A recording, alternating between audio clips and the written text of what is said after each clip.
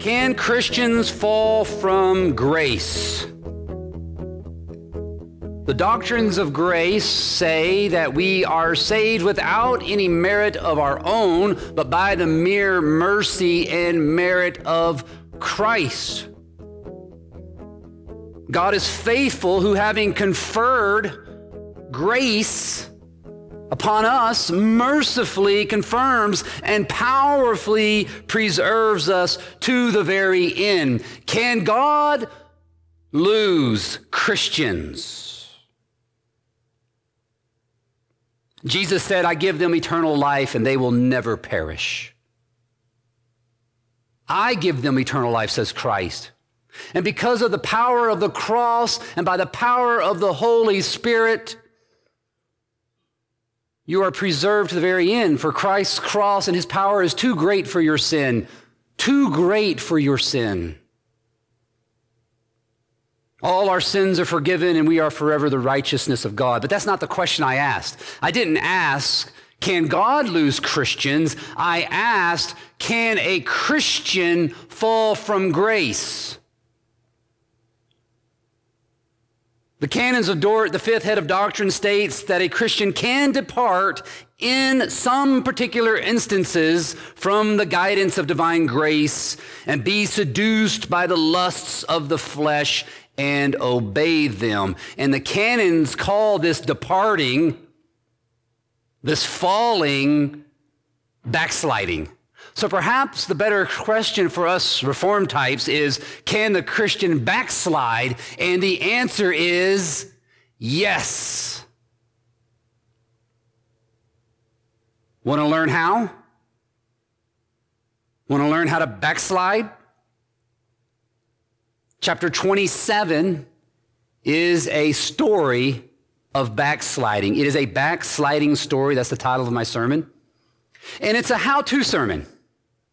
How to backslide in 3 easy steps. And consistory is watching to see who finally takes notes for the first time. How to backslide in 3 easy steps. This is a story of backsliding. And this story of backsliding began with a thought. David, it says, verse 1, chapter 27, verse 1, then David said in his heart. He begins with a thought. The story, the text begins with David speaking to his heart. And he says, now I shall perish one day by the hand of Saul. Now I shall perish by Saul. What was God's word to David? You shall be king, and Saul shall perish. But David doesn't begin the story with God. He begins with a lie. Now I shall perish. He speaks a lie into his heart. You see, backsliding begins with filling your heart with lies. David lied to his heart, and it led him to more foolishness. He said, now I shall perish one day by the hand of Saul. There is nothing better for me that I should escape to the land of the Philistines. Really, David, nothing better for you than to escape to the offspring of the serpent? I can think of someone better, and I'm sure you can too. But here's the foolishness of the lie. Nothing better than I escape to my enemy. I mean, is this the same David who wrote, your kingdom is an everlasting kingdom, and your dominion endures throughout all generations? The Lord upholds all who are falling and raises up all who are bowed down. The Lord preserves all who love him, but all the wicked will be destroyed. Who is this David? In our text this morning. Now, I think we have to be a little sympathetic with this David. This David was under a lot of pressure. Saul has been hunting him for his life for at least, 6 chapters, 5 chapters, 7 chapters, being hunted. And even his own people are now turning from him. His own people are turning from him, and he's been dodging in and out of foxholes in the desert with 600 men. Can you imagine the stress as a leader of all these men? Can you imagine the stress of being chased, the fear, and the growing anxiety? And it became too much for David, and his vision begins to narrow, and all he can see is a way out. All he can see is escape. He escapes to his enemy for security. Verse 2, so David arose and went over, he and his 600 men who were with him, to Achish, the son of Maoch, the king of Gath. Now, we've seen this before. Over in chapter 21, if you remember, when Saul was chasing David back then, David decided to go to Gath again.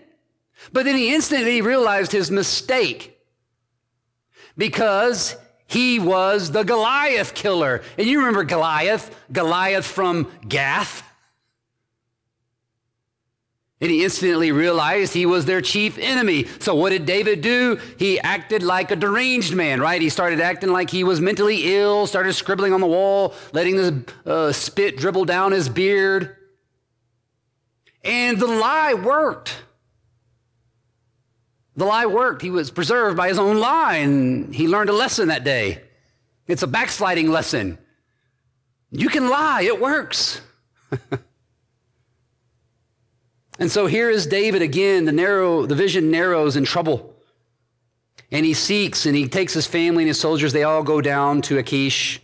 And it says, verse 4, and when it was told Saul that David had fled to Gath, he no longer sought him. David turned to security. He turned for security to Gath, to his enemy, and it worked. Just like it worked last time. Sin, it worked. And that's the thing with sin. Sin often seems to work. It seems to work. So we convince ourselves of the lies. And backsliding begins with lies. The lies we tell ourselves when things don't turn out the way we hoped. When there's trouble, we often turn to lies for help. There are moral lies. There are moral lies that seem to help. We'll say to ourselves, well, looking isn't cheating. Or we'll say to our heart, little white lies never hurt anyone, especially when they get me out of trouble. Or it's not really gossip as long as so-and-so knows how terrible so-and-so is. There are also rational lies. We'll tell ourselves rational lies that seem to help. God is not there. God doesn't care. I don't need God. Matter of fact, everything comes from nothing. Lies. Backsliding begins with believing lies rather than God. And you need to kill those lies, or those lies will be killing you. There is not a single mention of God in chapter 27. If you look, he's not here. He's not in this chapter. It's very interesting. The narrator just leaves God out of the picture in chapter 27. There's no mention of God. David never turns to God.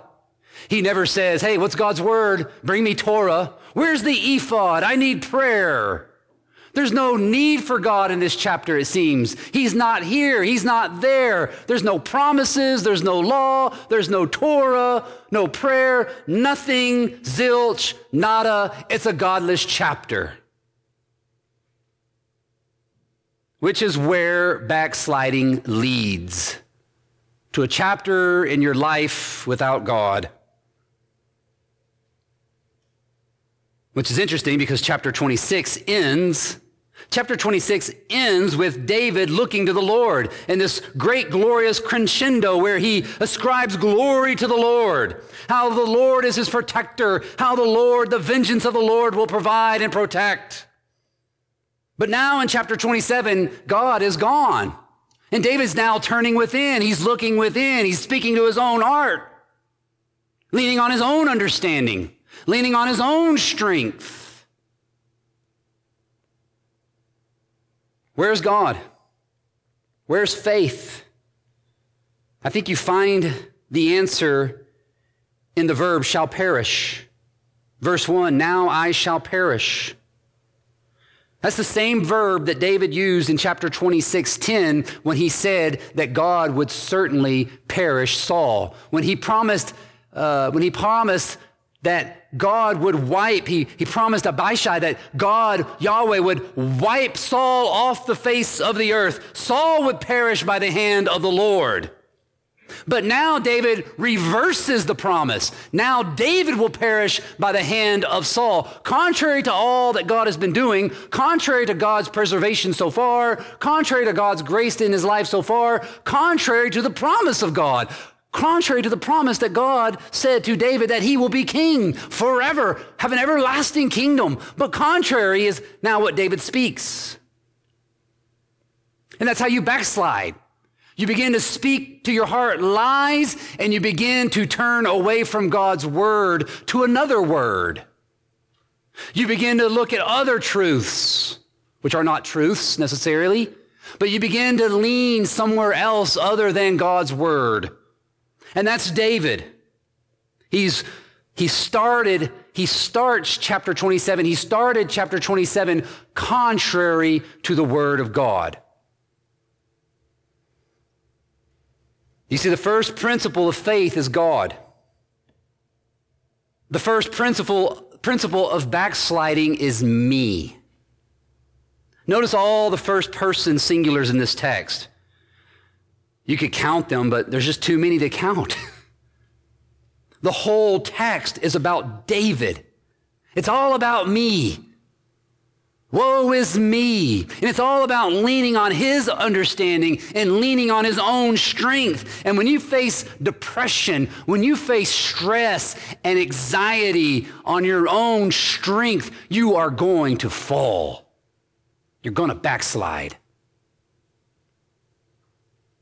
Begin with yourself. Begin with yourself, your own understanding, your own strength, and you're going to slide deeper into self and away from God. But the Bible is a light, a lamp unto my feet that leads us forward in the Christian life. Begin with the Word, and you will march forward in faith. You will fight and finish the race. But begin to turn to another word and begin to speak those lies into your own heart. You're going to go backwards. You're going to trip. You're going to fall. That's David here in chapter 27. And David felt trapped. He's being chased by Saul. He felt trapped. He felt like he had no hope. And he began this downward spiral. And when you begin the downward spiral, you begin to repeat things, small things over and over again. I have no hope. And you begin to believe these lies. And you can see it with David. The repetition, I shall perish, the escape. There's nothing better. I need to escape. His vision is narrowing so much that he cannot see his own way out, which is right before his eyes. The way out is the ending of chapter 26. In chapter 26, verse 24, David said, behold, as your life was precious this day in my sight. That is the Lord speaking. Your life is precious. Behold, as your life was precious this day in my sight, so may my life be precious in the sight of the Lord. There it is. May my life be precious in the sight of the Lord, and may he deliver me out of all my tribulation.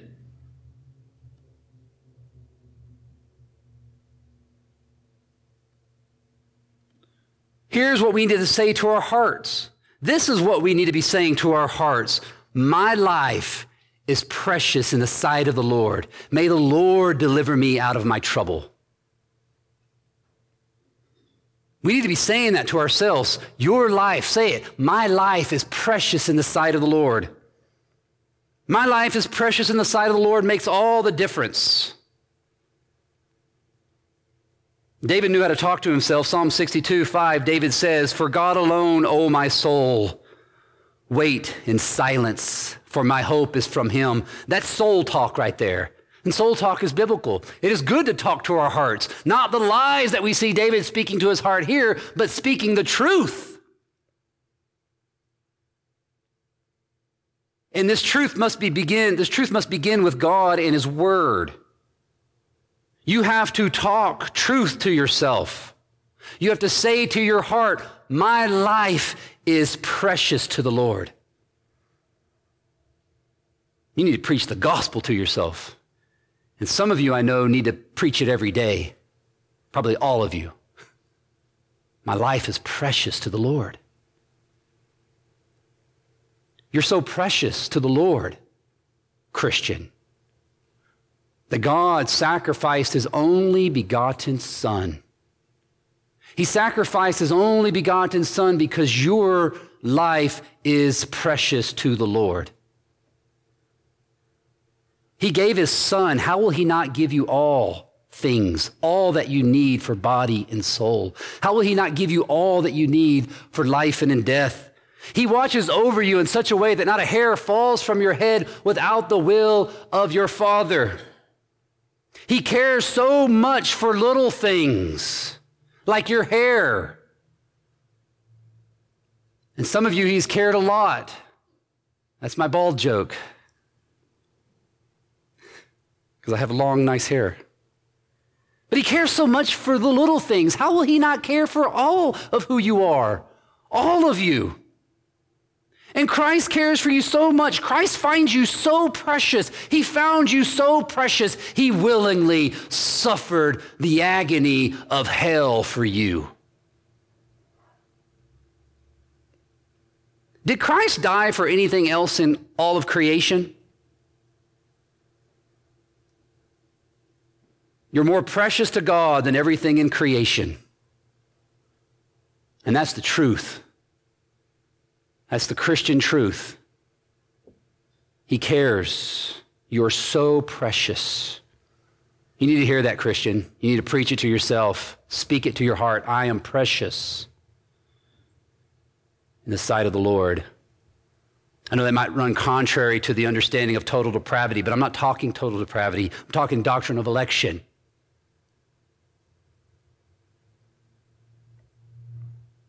It's true. I am precious to the Lord. But backsliding begins with a lie that God is not there and does not care. Backsliding begins with a lie that God could care less about me. And then we begin to live the lie. When we tell ourselves the lie, we begin to live the lie. Verse 5, David said to Achish, if I have found favor in your eyes, favor in a pagan's eyes, let a place been given to me in the country towns, that I may dwell there, that I may live and find security with the ungodly. For why should your servant, now he's calling himself a servant of pagans, servant of the ungodly.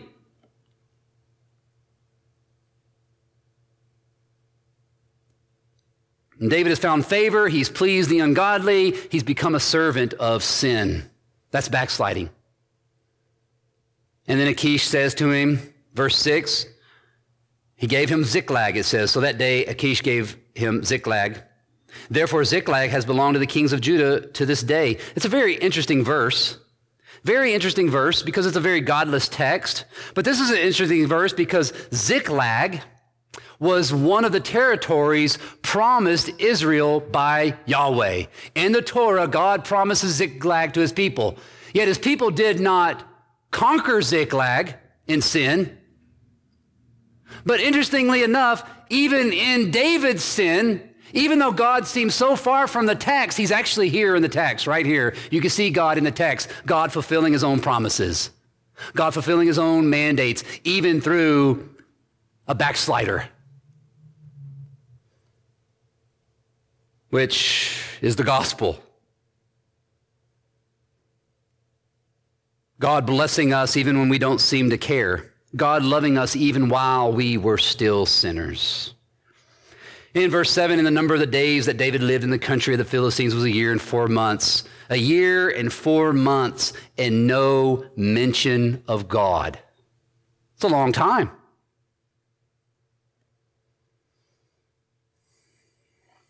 David believed a lie, and it caused him to live it.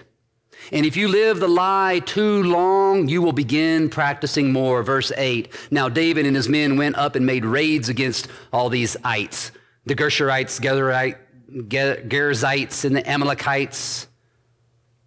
For these, it says, now this is an interesting phrase, it says, for these were the inhabitants of the land from of old, as far as Shur to the land of Egypt. But the phrase inhabitants of the land from of old reminds us that these people don't belong there.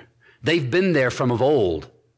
And from of old, God said, remove these people from the land. They were under Torah ban, harem warfare. They were to be driven out of the land, but they remained. They were spared, which was part of Israel's sin.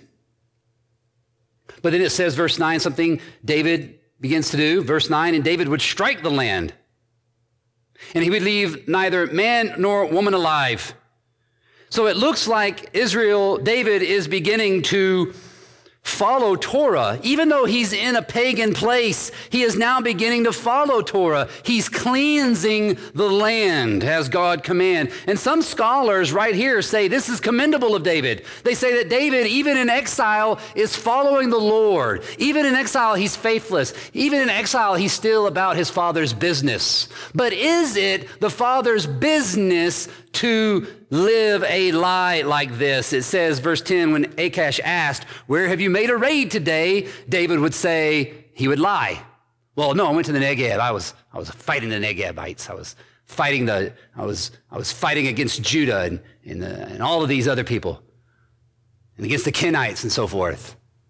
I wasn't fighting our allies. No, not our allies. Is it commendable for David to be aligning himself with the offspring of the serpent? Does it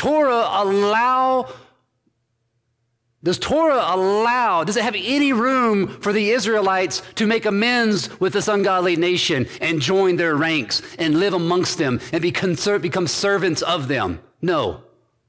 Matter of fact, the raiding back in this day. Now, raiding in this day was wicked and evil. It was a form of theft. But raiders in this day ordinarily were not murderers. You can see that even in chapter 30. Look at chapter 30, verse 1 and 2. These are the same people that David just raided and murdered. And then in chapter 30, verse 1 and 2, it says, now when David and his men came to Ziklag on the third day, the Amalekites had made a raid. So now the Amalekites are raiding. And they've raided even against Ziklag, which now belongs to David. They had overcome Ziklag and burned it with fire. Now notice verse 2. And taken captive of the women and all who were in it, both small and great. They killed no one. If anyone might have had justice to commit murder, it would have been these Amalekites who David just is murdering. But even they, in this text, are better than David. They were thieves. David, in our text, is a butcherer. He's not cleansing the land. There's nothing commendable here. And the narrator exposes his heart in verse 11. And David would leave neither man nor woman alive. Why? Not to follow Torah. There's no mention of God here. He would leave no one alive to bring news to Gath, thinking lest they should tell about us and say to David, David has done such and such. His motivation is greed. His motivation is verse 9. He would take the sheep, the oxen, donkeys, the camels, the garments, and come back to Achish. His motivation was greedy. He was greed. He's backsliding. There's nothing commendable here. He's a liar. It began with his heart. He lied, lived lies, did lies, and became a liar. Verse 12, and Achish trusted David. That's actually a very condemnable clause. The offspring of the serpent trusted David, thinking he has made himself an utter stench to his people Israel, therefore he shall be my servant, always my servant. You see, David's evil scheme was ingenious and effective. And his lie, it was ingenious, it was effective, but his lie made him a servant of sin. And his new life of sin was going to cost him. Chapter 28, verse 1. In those days, the Philistines gathered their forces for war to fight against Israel. And Achish said to David, now this is here another very interesting phrase. Now look at it. He says, understand. It appears to me, I'm kind of reading this as if Achish has more honor than David. Achish here has more honor than David. He says, understand that you and your men are to go out with me in the army. Do you understand what's about to happen? We're about to go slaughter Yahweh's people, and you're going to fight for us. That is, you're going to fight for our gods. You are going to serve our gods. You are going to fight for our gods, and we are going to kill God's, Yahweh's people. Are you with me? Do you understand what's about to happen? Can you do that? I can hear Achish, I couldn't do it. Maybe you can, though. Have you fallen that far? And notice David's response, and Achish said to David, or David said to Achish, very well, you shall know what your servant can do. You shall know what your servant can do. What can a Christian do when he's fallen? What can a backsliding Christian do? I've seen Christians backslide into some very dark places. I've seen Christians backslide into very dark places, and the effects are grievous, and they have ruined lives. I've seen Christians ruin lives.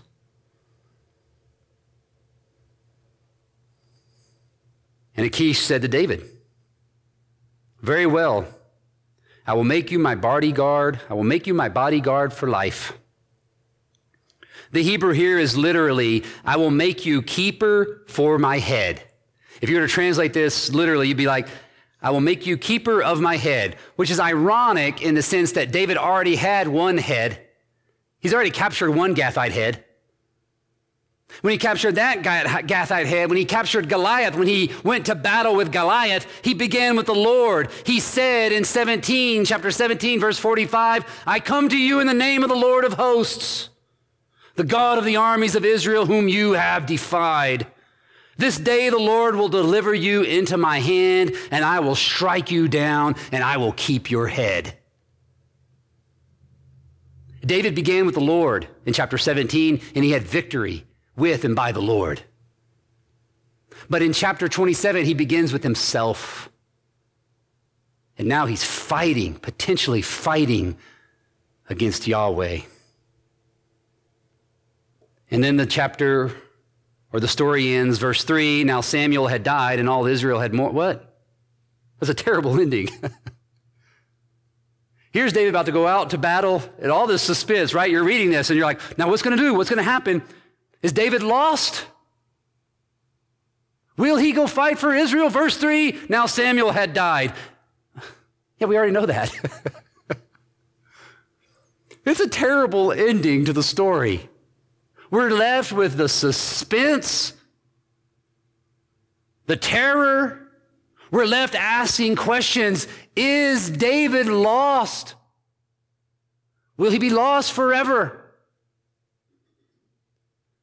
Pastorally, though, it's a perfect ending. Pastorally, it's a perfect ending because this is often life in this sad world. How many of you have seen your brothers and sisters backsliding in the Lord and you don't know? You're left in darkness. Will they return to the Lord? You're left in darkness as you pray, Lord, bring them back to the fold. We're left with the same suspense in life with people who backslide. We're left in the darkness. But the story is not over.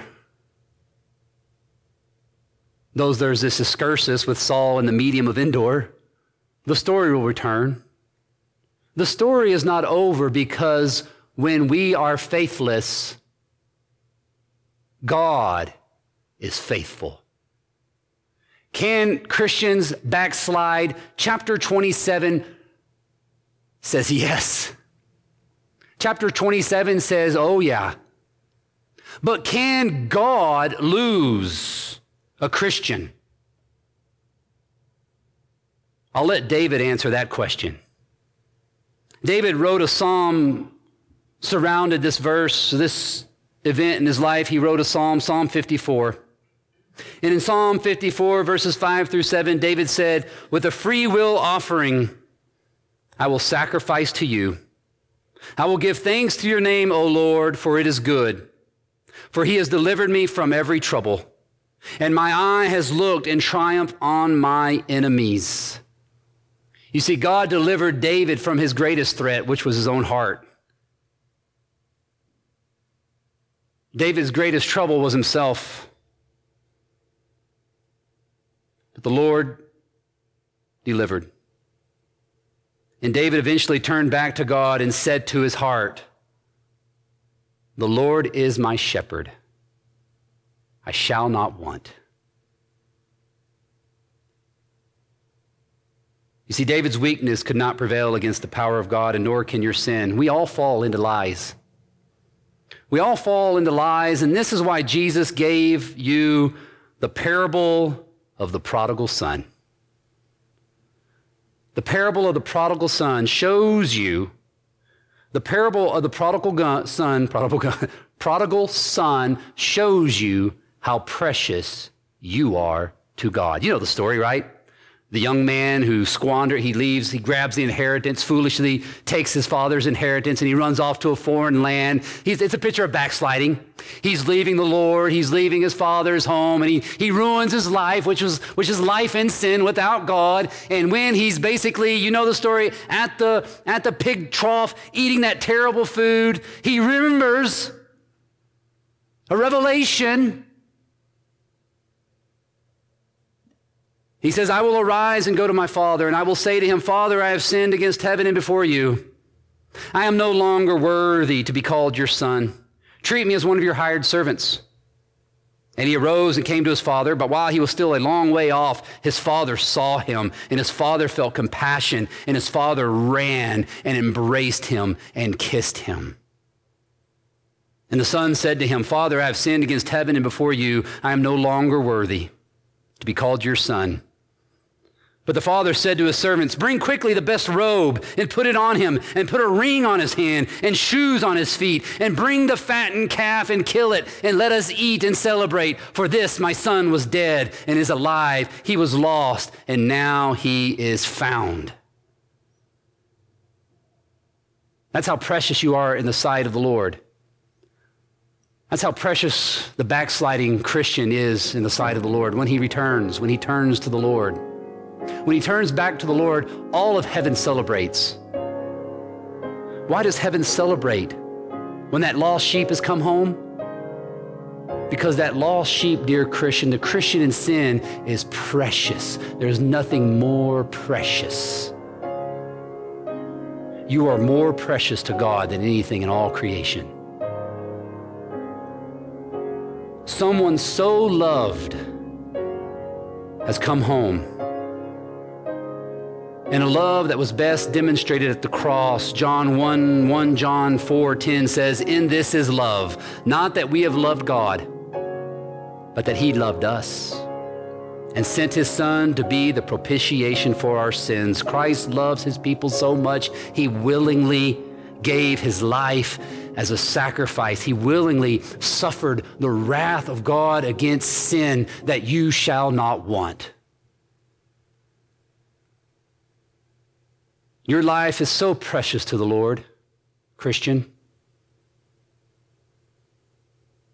Turn to him in your time of need.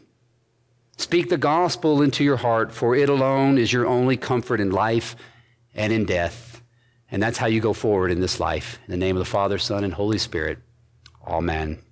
At Covenant Reformed Church in Missoula, Montana, we sincerely believe God's Word and faithfully teach it. We invite you to worship with us on Sundays. For more information, please visit MissoulaURC.com. That's MissoulaURC.com.